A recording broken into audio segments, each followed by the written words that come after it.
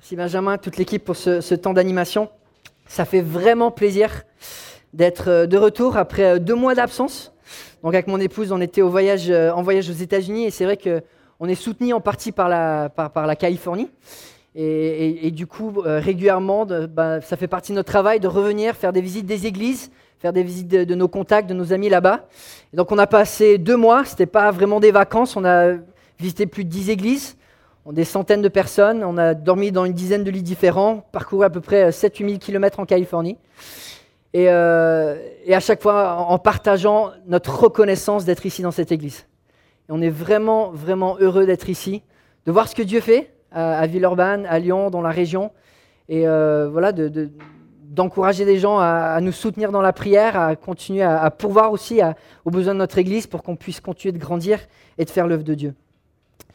Et c'est vrai que ça faisait 3 ans qu'on n'était pas revenus en famille aux États-Unis et le temps, ça change les gens. Le temps, ça change. On a pu voir la famille de mon épouse donc, qui est en Californie. Et elle a un frère de 13 ans. Alors maintenant, il a mué, il a grandi, il nous dépasse. Ça choque un petit peu. Et ça choque de voir des gens qui, avec le test du temps, on voit leur caractère qui se révèle. Il y en a en bien et il y en a malheureusement en mal. Notre dernier dimanche là-bas, on a eu le plaisir de diriger la louange. À l'époque, avec mon épouse, on dirigeait le ministère de la louange pour un groupe de jeunes qui avait une centaine de jeunes. Et de voir plusieurs de ces jeunes maintenant qui sont mariés, qui sont établis dans l'église. On a fait revenir notre pianiste maintenant qui était dans une autre église parce que son mari dirige la louange là-bas. On a fait venir notre chanteuse qui est mariée à un jeune homme qui poursuit des études en théologie. Et c'est chouette de voir ces jeunes personnes qui suivent le Seigneur et qui aiment le Seigneur. En même temps, plusieurs de ces jeunes qui étaient dans le groupe de jeunes ont abandonné la foi. Il y en a qui sont déjà divorcés. Il y en a qui ont fait de la prison. Et le facteur temps est tellement révélateur quand on repasse 3 ans plus tard pour voir les gens qui ont grandi, les gens qui ont explosé dans la foi, d'autres qui ont stagné, d'autres qui se sont éloignés de Dieu. Alors bien sûr, il y a de nombreuses personnes qui se disent chrétiens et qui ne le sont pas vraiment. Et sans la présence du Saint-Esprit, c'est sûr qu'on ne peut pas avancer dans la foi. Et le temps révèle vraiment le caractère et ce que Dieu fait dans l'œuvre de chacun. Et un de mes premiers entretiens avec un ami de longue date là-bas, c'était celui qui dirigeait l'église de maison où on allait avec notre épouse. Il me dit « Philippe, j'ai quelque chose à te confesser. Ça fait 20 ans que je travaille ma femme, avec plus d'une douzaine de femmes, et j'ai un enfant secret de 7 ans. » Et le gars était super impliqué dans l'église, dirigeait la louange, il avait l'église de maison chez lui, il allait dans les voyages missionnaires, il partageait l'évangile dans la rue, mais vivait complètement une double vie. C'était du pipeau. Et puis son épouse lui a demandé, après que tout ça a été révélé, « Mais est-ce que tu m'as jamais aimé ?» Et il répond, « Je ne sais pas. » Le gars était vraiment doué, c'était un leader, c'était un homme plein de talent, et pourtant, un homme qui n'avait pas d'amour. Un homme qui pouvait être occupé à faire les choses de Dieu, mais dans son cœur, il n'y avait pas l'amour. Et bien sûr, ça s'est vu dans son mariage. Et tout le reste, tous les investissements qu'il a fait, tout ça, ça tombe en miettes. Comme Paul le dit en 1 Corinthiens 13, « Si je parle la langue des hommes et même celle des anges, mais que je n'ai pas l'amour, je suis quoi ? Un cuivre qui résonne ou une cymbale qui retentit. » Juste une cymbale là. C'est éteint, je pense, mais... On sonne, ça se dissout, c'est fini. Et tout ce ministère qu'il a fait pendant 20 ans, 30 ans, c'est oublié parce qu'il n'y avait pas l'amour. Et c'est vrai que c'est l'avertissement des Écritures parce qu'on peut être tellement doué, on peut être tellement talentueux, on peut avoir une foi extraordinaire à faire bouger les montagnes, nous dit Paul, si on n'a pas l'amour, ça ne sert à rien. Ça ne sert à rien. Et quand on voit avec le facteur temps, souvent on voit la même chose. Le manque d'amour mène à une vie gâchée. C'est vrai ou c'est pas vrai ? Enfin, c'est quoi une vie réussie ? C'est quand on a un impact sur les vies autour de nous. Et s'il n'y a pas l'amour, on peut avoir fait des choses qui impressionnent, mais ça ne sert à rien. S'il n'y a pas l'amour, notre vie, elle est gâchée. Et malheureusement, c'est le résultat de mon ami qui, pendant 20 ans, a vécu une double vie.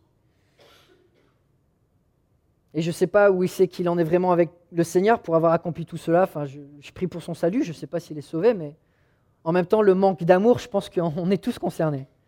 Et je prie régulièrement pour mon cœur parce que je sais qu'en tant que pasteur, ma responsabilité, c'est d'être plein d'amour. Et mon cœur, rapidement, se refroidit. J'ai besoin de ces prières et j'ai besoin de ce combat. Et je pense que c'est pareil pour chacun de nous. C'est un vrai danger pour tous les chrétiens.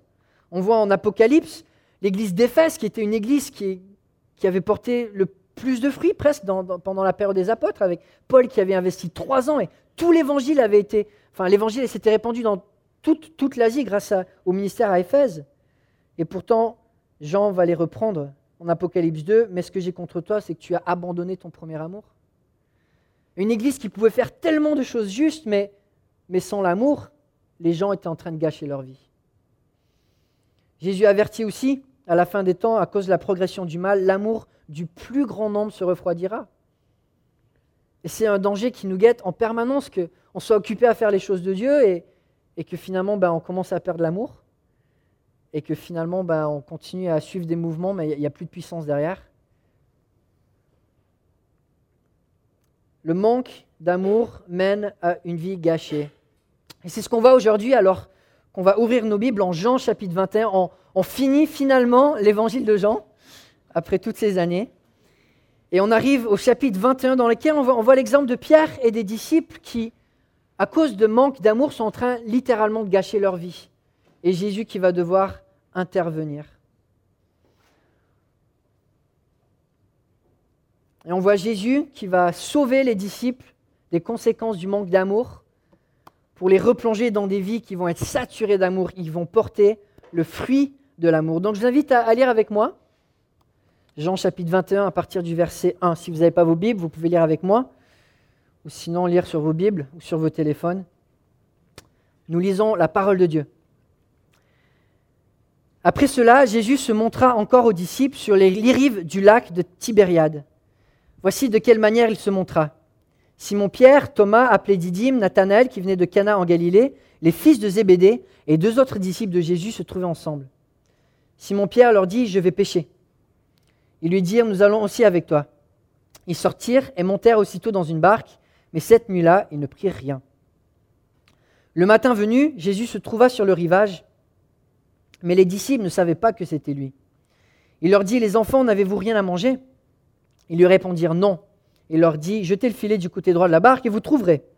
Ils le jetèrent donc et ils ne parvinrent plus à le retirer tant qu'il y avait de poissons. Alors le disciple que Jésus aimait dit à Pierre « C'est le Seigneur !» Dès qu'il eut entendu que c'était le Seigneur, Simon-Pierre remit son vêtement et sa ceinture, car il s'était déshabillé et se jeta dans le lac. Les autres disciples vinrent avec la barque en tenant le filet plein de poissons, car ils n'étaient pas loin de la rive, à une centaine de mètres. Lorsqu'ils furent descendus à terre, ils virent là un feu de braise avec un poisson dessus et du pain. Jésus leur dit « Apportez quelques-uns des poissons que vous venez de prendre. » Simon-Pierre monta dans la barque et tira le filet plein de 153 gros poissons à terre. Malgré leur grand nombre, le filet ne se déchira pas. Jésus leur dit « Venez, mangez !» Aucun des disciples n'osait lui demander « Qui es-tu ?» car il savait que c'était le Seigneur. Jésus s'approcha, prit le pain et leur en donna. Il fit de même avec le poisson. C'était déjà la 3e fois que Jésus se montrait à ses disciples depuis qu'il était ressuscité. Donc je vais juste faire un geste pour les diapos.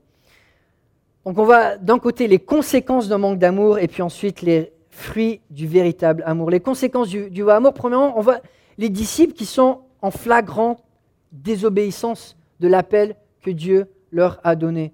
Pendant 3 ans et demi, Jésus a choisi 12 hommes dans lesquels il s'est investi à plein temps.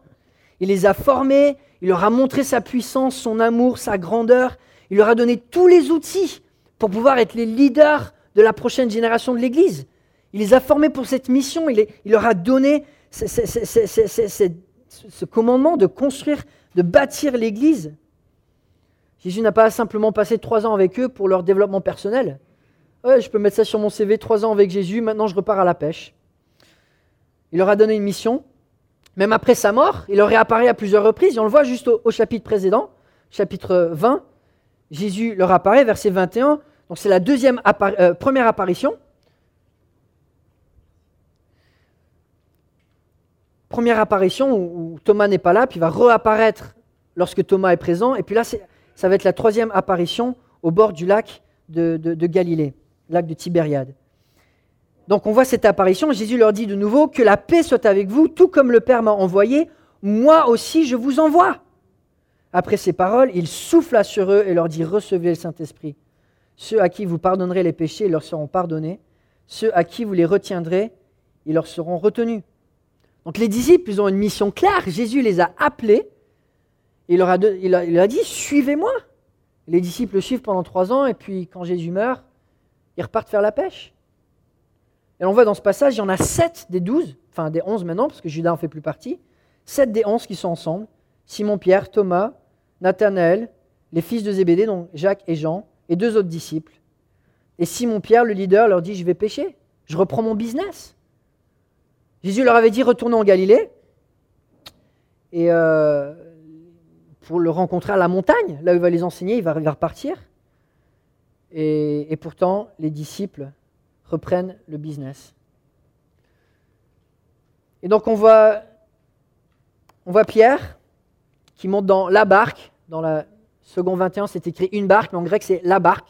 Ça prouve une appartenance. Pierre avait encore son équipement de business. C'est sa barque, c'est ses filets, c'est son équipement. Il avait un business avec qui il travaillait avec Jacques et Jean, donc il les fait revenir. Et puis les 4 autres disciples, on ne sait même pas s'ils étaient pêcheurs de métier, mais voilà, ils ne savent plus quoi faire, donc ils reprennent le business avec Pierre. Jésus avait confié le futur de l'évangile et de l'Église à ses disciples, mais là ils sont perdus. Ils ont perdu leur motivation.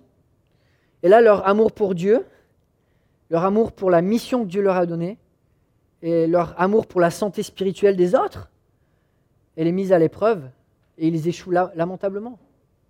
Lamentablement. Juste après quelques semaines, Jésus leur est apparu à Jérusalem 2 fois, il les envoie en Galilée, donc ils attendent peut-être 1, 2, 3 semaines. On sait que c'est dans 40 jours avant l'ascension. Et plutôt qu'aller de l'avant, ils préfèrent faire un bond de 4 ans en arrière.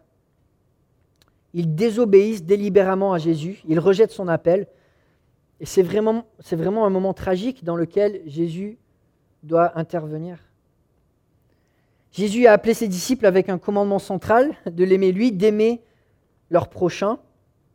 Mais là, les disciples, ils ne sont pas prêts à faire l'œuvre de Dieu. Et une des raisons, c'est qu'ils ne sont pas en règle avec Dieu.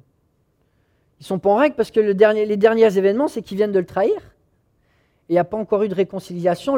Leurs cœurs sont encore dans cet état où ils ont pitié d'eux-mêmes, ils n'ont pas tourné la page, ils n'ont pas vraiment fait ces étapes de repentance et de réconciliation. Et l'appel que Jésus leur a donné en Jean chapitre 20, je vous envoie pour annoncer le pardon des péchés. Mais eux-mêmes ne le mettent pas en pratique dans leur vie. Ils n'ont pas encore fait cette démarche de pardon et du coup, ils ne sont pas dans la démarche d'aller vers les autres pour encourager le pardon et la transformation de l'Évangile. Ils sont en pleine désobéissance et ils sont en train de gâcher leur vie. Ils reviennent en arrière. C'est tragique. Les disciples sont les seuls dépositaires de la bonne nouvelle. Jésus en a choisi 12, maintenant 11, parce qu'il y en a un qui a trahi. Mais ils manquent d'amour. Ils n'ont pas cet amour des âmes perdues. Jésus leur avait déjà dit, je vais vous faire des pêcheurs d'hommes. Mais le salut des âmes, à ce moment-là, ils sont plus centrés sur leur propre sort, leur propre confort, que l'amour vers les autres, que l'amour pour construire l'Église, guider les autres, s'investir, l'amour pour Dieu, pour sa mission. Et ils reprennent la pêche par manque d'amour. Et leur vie devient une vie sans sens. Le manque d'amour résulte premièrement en désobéissance flagrante. Deuxièmement, on voit juste le vide, la vanité, le manque de sens de la vie des disciples qui font un bond en arrière. Et on le voit, ça n'a aucun succès. Ils sont les plus qualifiés de l'univers pour faire cette œuvre à laquelle Dieu les a appelés, de construire l'Église. Et pourtant, ils vont retourner à la pêche pour certains, d'autres c'est peut-être nouveau pour eux. Ils sont peut-être pas du tout qualifiés pour être des pêcheurs. Ils sont littéralement en train de gâcher leur vie. Ils passent à côté du plan de Dieu pour eux. Et c'est pas que ça serait un péché pour certaines personnes d'être des pêcheurs si c'est l'appel que Dieu a, mais pour les disciples, Dieu leur avait donné un autre appel. Et là, dans cette scène, on voit les disciples qui sont revenus en Galilée. Jésus leur est déjà apparu à deux reprises, il les a envoyés en Galilée. pour le retrouver au mont Hermon. Là, on voit le mont en neige. Et là, on voit leur plan qu'ils échouent. Même avec des pêcheurs expérimentés, ils passent toute la nuit, ils passent des heures. C'est presque comme s'ils disent, mais par notre propre volonté, on va quand même y arriver. Et ils poussent leur corps au-delà de leurs limites. Ils vont se pousser, essayer de se dépasser en disant, mais on n'est peut-être pas dans le plan de Dieu, mais on peut quand même arriver à faire quelque chose. Et ils vont lutter toute la nuit en disant, mais on va quand même arriver à attraper des poissons. Enfin, on est qualifié pour ça. Et là, on voit que quand on se coupe là, de la volonté de Dieu, il n'y a plus aucune bénédiction. C'est sec, c'est vide, il n'y a rien. La bénédiction de Dieu, elle est coupée. Il teste la volonté de Dieu et il n'y a rien qui sort. Ma mère me raconte que quand elle s'est convertie à 16 ans, et peu après, il y a une présentation dans son église, c'était dans l'État de New York où elle s'est convertie, où un homme est venu présenter les besoins spirituels de la France. Et elle a été convaincue dans son cœur que Dieu l'appelait à être missionnaire en France. Vraiment une grande conviction que rien d'autre n'avait de sens. Et pourtant, elle me dit, mais j'ai enfoui cette conviction et je suis parti en école d'infirmière. Et j'avais vraiment mauvaise conscience parce que je savais que Dieu m'avait appelé à quelque chose, mais je me disais, je vais quand même poursuivre autre chose. Et elle me dit, c'est mon histoire de Jonas. En 1 an, je me suis cassé la jambe 3 fois. Il n'y a rien qui me réussissait. Et j'ai dit, Seigneur, j'arrête ma rébellion et je pars. Elle est partie en France, elle avait 20 ans, elle ne parlait pas un mot de français. Et pourtant, elle évangélisait, elle prenait sa Bible en français, elle montrait les versets dans la rue et elle amenait les gens à l'église. Et puis elle a rencontré mon père, elle a eu 6 enfants, enfin voilà. Mais quand on rejette le plan de Dieu, on récolte le vide. C'est ce qui se passe quand on endurcit notre conscience pour faire ce qui est mal aux yeux de Dieu. Et on le sait, quand on endurcit notre conscience pour fréquenter une personne qu'on ne devrait pas fréquenter, on ressent ce vide. Quand on endurcit notre cœur pour s'engager dans des péchés qui ne plaisent pas à Dieu, on ressent ce vide. Quand on s'éloigne de l'église locale et de notre responsabilité d'être une pierre vivante, d'être un membre qui utilise, en utilisant nos dons spirituels pour le bienfait des autres, on sent ce vide.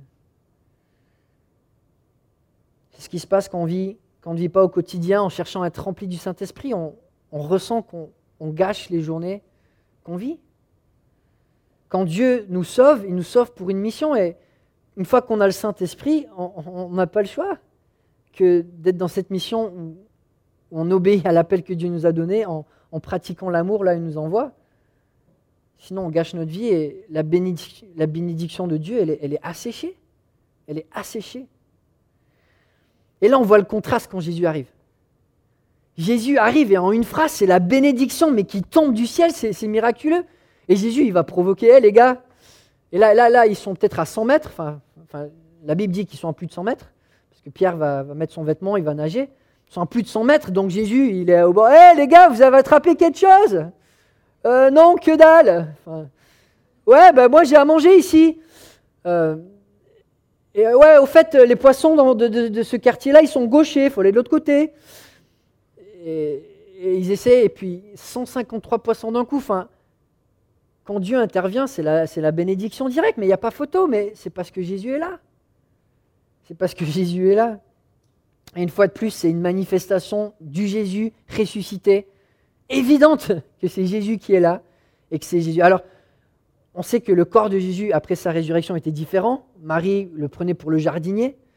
On voit que les disciples sur le chemin d'Emmaüs n'arrivent pas à le reconnaître. Et c'est un peu pareil, son apparence a un petit peu changé. Mais pourtant, les disciples savent que c'est Jésus. Pourquoi ? Parce qu'il y a la bénédiction qui suit. Et Jésus, dans son ministère, il y avait toujours la bénédiction qui suivait. Il y avait toujours du fruit. Il y avait toujours de la transformation. Il y avait toujours de l'impact.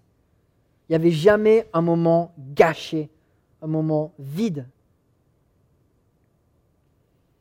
Et là, 153 gros poissons, pêche miraculeuse, les filets sont presque en train de se rompre. Et ce n'est pas la première fois que Jésus fait ce miracle, c'est un clin d'œil, un passage en Luc, chapitre 5, où c'est au début, quand Jésus va les appeler à devenir ses disciples, et c'est ce qu'il va leur dire, quand il lui finit de parler, donc Jésus enseigne la foule, il dit à Simon, avance là où l'eau est profonde et jetez vos filets pour pêcher. Simon lui répondit, Maître, nous avons travaillé toute la nuit sans rien prendre, mais sur ta parole, je jetterai les filets.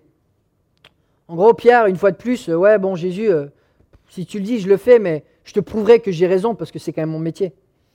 Et ils jetèrent et prirent une grande quantité de poissons et leur filet se déchirait. Ils firent signe à leurs compagnons qui étaient dans l'autre barque de venir les aider. Ils vinrent et remplirent les deux barques au point qu'elles s'enfonçaient. Quand il vit cela, Simon-Pierre tomba aux genoux de Jésus et dit « Seigneur, éloigne-toi de moi car je suis un homme pécheur. » En effet, lui et tous ceux qui étaient avec lui étaient remplis de frayeur à cause de la pêche qu'ils avaient faite. Ils en allaient de même pour Jacques et Jean, les fils de Zébédée, les associés de Simon. Jésus dit à Simon « N'aie pas peur, désormais tu seras pêcheur d'hommes. » Alors ils ramenèrent les barques à terre, laissèrent tout et le suivirent. Jésus leur avait déjà prouvé que leur vrai appel pour ses disciples, c'était l'appel de l'Église, de prendre soin des âmes, de gagner des âmes et de les guider vers la maturité. Et là, ils font un bond en arrière et ils sont en train de gâcher leur vie parce qu'ils ont oublié leur premier amour. Et puis la troisième conséquence qu'on voit, c'est la honte. C'est la honte. Jésus se manifeste et les disciples, ils voient que c'est lui, mais ils arrivent même pas à l'appeler par son nom. Il n'y a plus cette intimité qu'ils avaient avant. Ils n'arrivent plus à aller jusqu'à cette relation qu'ils avaient, parce qu'il y a quelque chose entre eux et Jésus. Il y a la honte du péché pour lequel il n'y a pas eu encore cette étape de repentance et de réconciliation. Et Pierre, il a quand même de l'affection pour Jésus, il va courir pour aller voir Jésus, mais son amour, il est encore immature. Il est encore centré sur lui. Il n'a pas encore à cœur d'aimer son prochain. Il aimait être avec Jésus, faire le ministère avec Jésus, être béni par Jésus, mais faire des sacrifices pour aller vers les autres, il n'était pas encore prêt. Et là, Jésus est au bord du lac, il a allumé un feu et il invite ses disciples à le rejoindre et on voit, ils vont manger tout un repas sans vraiment se dire les choses. Il y a l'éléphant dans la salle, quoi. Et ils ne sont pas capables de vraiment se parler librement parce qu'il y a cette honte liée au péché qui n'est pas confessé. Ils n'arrivent même pas à appeler Jésus par son nom, même s'ils savent que c'est lui. Ça a dû être un long moment de mal à l'aise. Jusqu'à ce que Jésus brise la glace et fasse cette œuvre de conquérir les cœurs des disciples pour qu'ils revivent cet amour qui porte du fruit pour Christ. C'est ce qu'on voit, les véritables fruits de l'amour. Là, on voit jusqu'ici les conséquences du manque d'amour, c'est le vide. Les disciples sont en train de gâcher leur vie. Ils sont misérables. Ils ont pas de fruits, ils n'ont pas de sens, ils sont dans la désobéissance, ils sont dans la honte, ils ont perdu leur intimité avec Dieu. Et Jésus va travailler pour regagner leur cœur et regagner leur amour. On lit à partir du verset 15. Lorsqu'ils eurent mangé, Jésus dit à Simon-Pierre, « Simon, fils de Jonas, m'aimes-tu plus que ceux-ci » Il lui répondit, « Oui, Seigneur, tu sais que j'ai de l'amour pour toi. » Jésus lui dit, « Nourris mes agneaux. » Il lui dit une deuxième fois, « Simon, fils de Jonas, m'aimes-tu » Pierre lui répondit, « Oui, Seigneur, tu sais que j'ai de l'amour pour toi. » Jésus lui dit, « Prends soin de mes brebis. » Il lui dit la troisième fois, « Simon, fils de Jonas, as-tu de l'amour pour moi » Pierre fut attristé de ce qu'il avait dit la troisième fois, « As-tu de l'amour pour moi » Il lui répondit, « Seigneur, tu sais que j'ai de l'amour pour toi. » Jésus lui dit, « Nourris mes brebis. » En vérité, je te le dis, quand tu étais plus jeune, tu mettais toi-même ta ceinture et tu allais où tu voulais. Mais quand tu seras vieux, tu tendras les mains et c'est un autre qui attachera ta ceinture et te conduira où tu ne voudras pas. Il dit cela pour indiquer par quelle mort Pierre révélerait la gloire de Dieu. Puis il lui dit, « Suis-moi. » Pierre se retourna et vit venir derrière eux le disciple que Jésus aimait, celui qui, pendant le souper, s'était penché vers Jésus et avait dit, « Seigneur, qui est celui qui va te trahir ?» En le voyant, Pierre dit à Jésus, « Et lui, Seigneur, que lui arrivera-t-il » Jésus lui dit, « Si je veux qu'il vive jusqu'à ce que je revienne, en quoi cela te concerne-t-il ? Toi, suis-moi. » Là-dessus, le bruit courut parmi les frères que ce disciple ne mourrait pas. Cependant, Jésus n'avait pas dit à Pierre qu'il ne mourrait pas, mais si je veux qu'il vive jusqu'à ce que je revienne, en quoi cela te concerne-t-il ? C'est ce disciple qui rend témoignage de ces choses et qui les a écrites. Et nous savons que ce témoignage est vrai. Jésus a fait encore beaucoup d'autres choses. Si on les écrivait en détail, je ne pense pas que le monde entier pourrait contenir les livres qu'on écrirait. Jésus redirige le cœur de ses disciples vers l'amour qui porte du fruit. L'amour qui cherche le bien spirituel de son prochain. Jésus va briser la glace en disant « Pierre, est-ce que tu m'aimes plus que ceci, que ces poissons, que ces filets, que ta barque, que ton business? Est-ce que tu m'aimes plus que ça ?» Et la réponse, elle est quand même évidente. Jésus, il a tellement plus de valeur que des poissons. Et pourtant, Pierre, il est retombé dans l'idolâtrie parce que ce business de pêcheur, c'est son confort, c'est la facilité. Il sait qu'avec ça, il a un futur garanti, par ses propres forces. Enfin, il pense.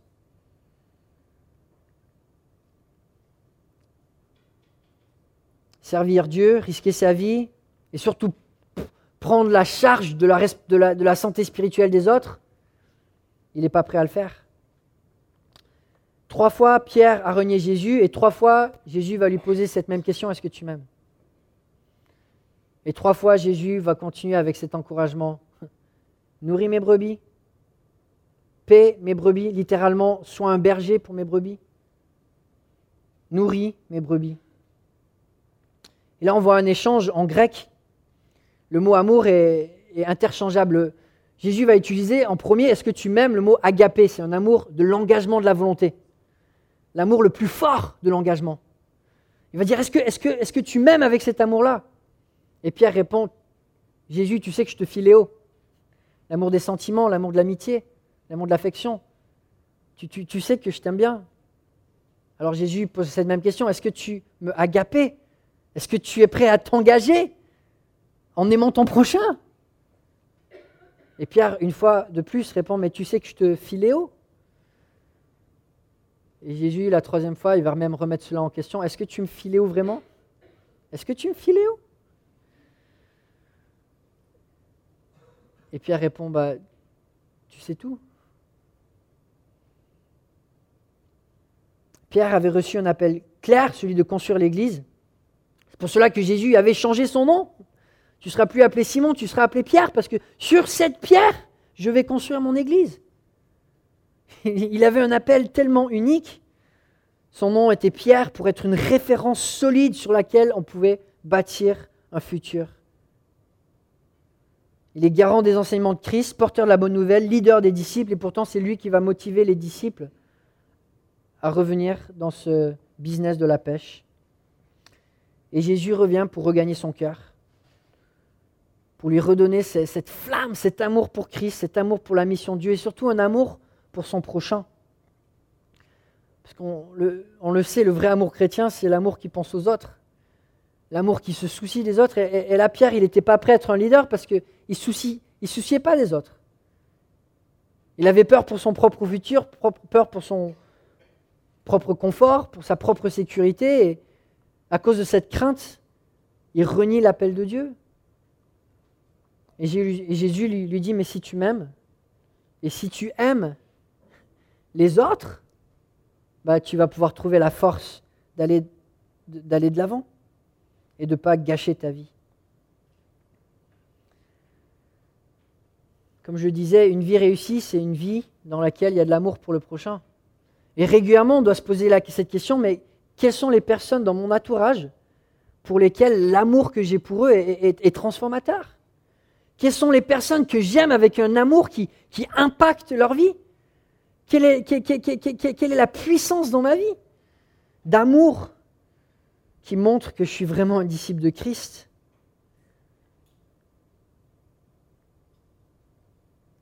Cet amour pour Dieu, cet amour pour le prochain, c'est notre motivation, c'est ce qui nous fait combattre le péché, parce qu'on sait que si on n'est pas en règle avec Dieu, on n'est pas dans la bonne disposition pour aimer notre prochain et pour s'engager pour bénir l'autre. Et c'est pour ça aussi qu'on veut développer des relations profondes dans l'Église, pour obéir à Dieu, mais aussi pour être une bénédiction à un plus grand nombre. L'appel du christianisme, c'est un appel centré sur les autres, pas sur soi-même. c'était central pour Paul, pour Pierre en tant qu'apôtre, mais aussi pour chacun de nous en tant que chrétien. L'amour qui porte du fruit, c'est l'amour qui est centré sur les autres. Et Pierre, c'était cette mission, mais prends soin des brebis, prends soin des frères et sœurs, prends soin des âmes qui ont besoin de trouver le berger. Et puis finalement, l'amour qui porte du fruit, c'est l'amour qui est prêt à faire des sacrifices.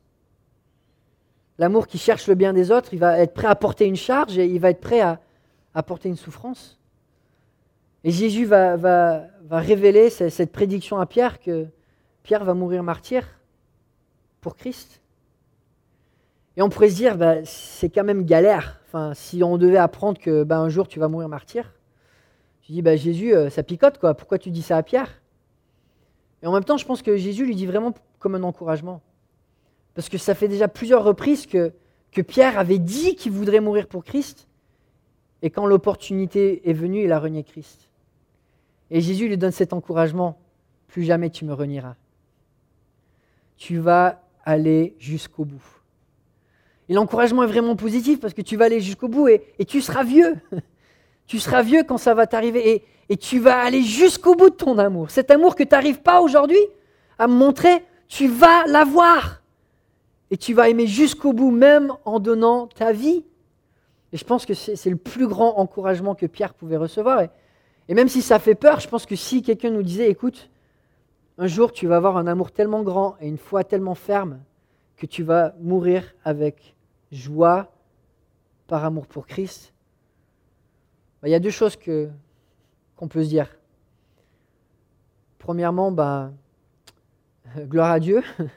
Et deuxièmement, avant que je puisse mourir comme ça, il faut que je meure à moi-même. Et le Pierre qui va mourir martyr, ce n'est pas le même Pierre à qui Jésus est en train de parler. Ce Pierre-là, il a besoin de mourir. Et Pierre va devoir mourir à lui-même avant de pouvoir avoir cet amour qui va donner sa vie. Mais quel encouragement. Jésus lui dit, tu vas persévérer jusqu'au bout. Et cet amour aujourd'hui que tu n'arrives pas à avoir, tu vas l'avoir. Et c'est ce qu'on voit. Pierre a été fidèle et quand il écrit ses lettres, 1 Pierre, 2 Pierre, à la fin de sa vie, on voit comment il témoigne. Et la photo, on voyait Pierre qui, selon la tradition, a été crucifié, la tête à l'envers, par conviction et par amour pour Christ. Voici comment il a introduit sa dernière lettre. De la part de Simon-Pierre, serviteur et apôtre de Jésus-Christ, à ceux qui ont reçu par la justice de notre Seigneur, de notre Dieu et Sauveur Jésus-Christ, une foi du même prix que le nôtre, que la grâce et la paix vous soient multipliées par la connaissance de Dieu et de Jésus notre Seigneur.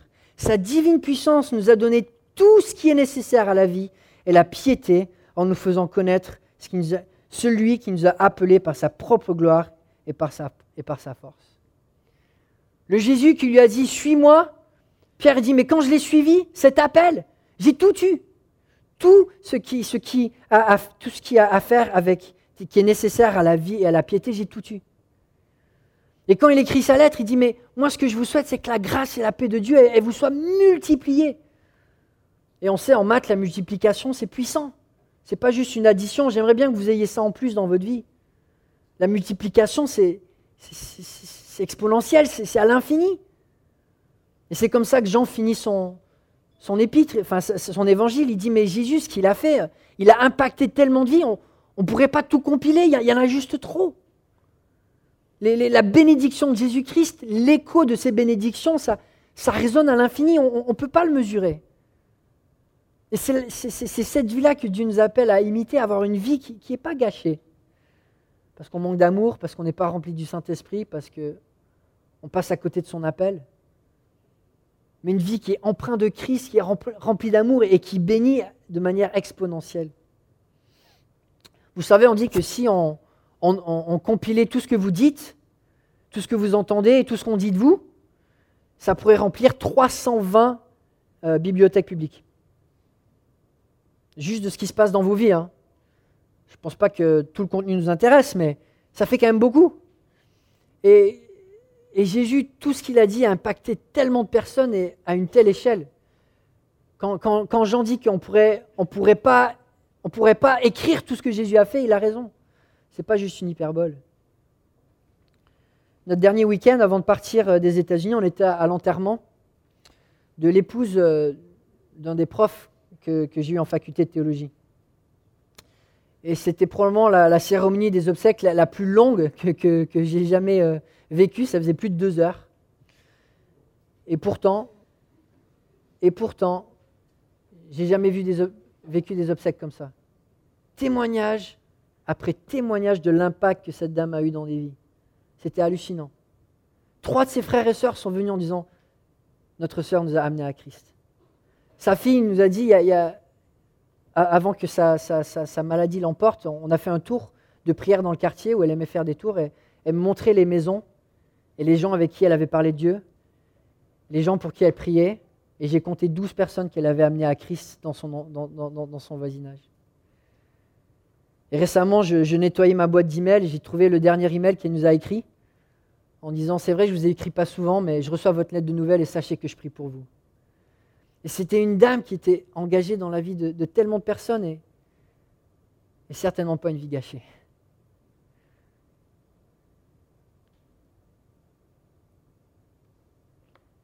Que Dieu nous donne aussi de persévérer avec l'amour qu'il nous donne pour avoir une vie qui compte. Amen. Prions ensemble. Père Céleste, merci pour cette aventure que nous avons vécue dans l'évangile de Jean. Tous ces enseignements, tous ces challenges, tous ces défis, toutes ces vérités. Et Père Céleste, merci pour ce sauveur que tu nous as donné en Jésus-Christ. Merci pour ce qu'il nous a montré, son amour, sa vérité, sa puissance, et donne-nous d'avoir une vie qui l'imite et qui le reflète. Oui, Père Céleste, donne-nous de s'éloigner de tout ce qui n'est pas de toi. Et Père Céleste, je te remercie pour la réconciliation que Pierre a pu avoir après s'être éloigné. Et je te prie pour chacun de nous, Père Céleste, si certains d'entre nous ne sont pas réconciliés avec toi, que nous puissions le faire maintenant. Que nous puissions venir vers toi qui a les bras ouverts, confesser nos péchés et savoir que nous sommes pleinement acceptés par Christ qui a tout payé pour nous. Oui, Père Céleste, donne-nous de ne pas avoir de distance entre toi et nous, d'avoir cette intimité où on peut t'appeler par ton nom sans avoir honte, mais avec joie. Et donne-nous d'être remplis de cet amour. Oh oui, Père Céleste, donne-nous d'aimer ceux autour de nous. Donne-nous d'aimer notre famille, nos conjoints, nos enfants, nos voisins, nos collègues. Donne-nous, Père Céleste, d'être remplis de ton amour surnaturel. On en a besoin. Protège nos cœurs de tout refroidissement. Père Céleste, on a besoin de ton aide. Entre tes mains, on abandonne nos cœurs pour que tu puisses le remplir d'amour. En ton nom. Amen.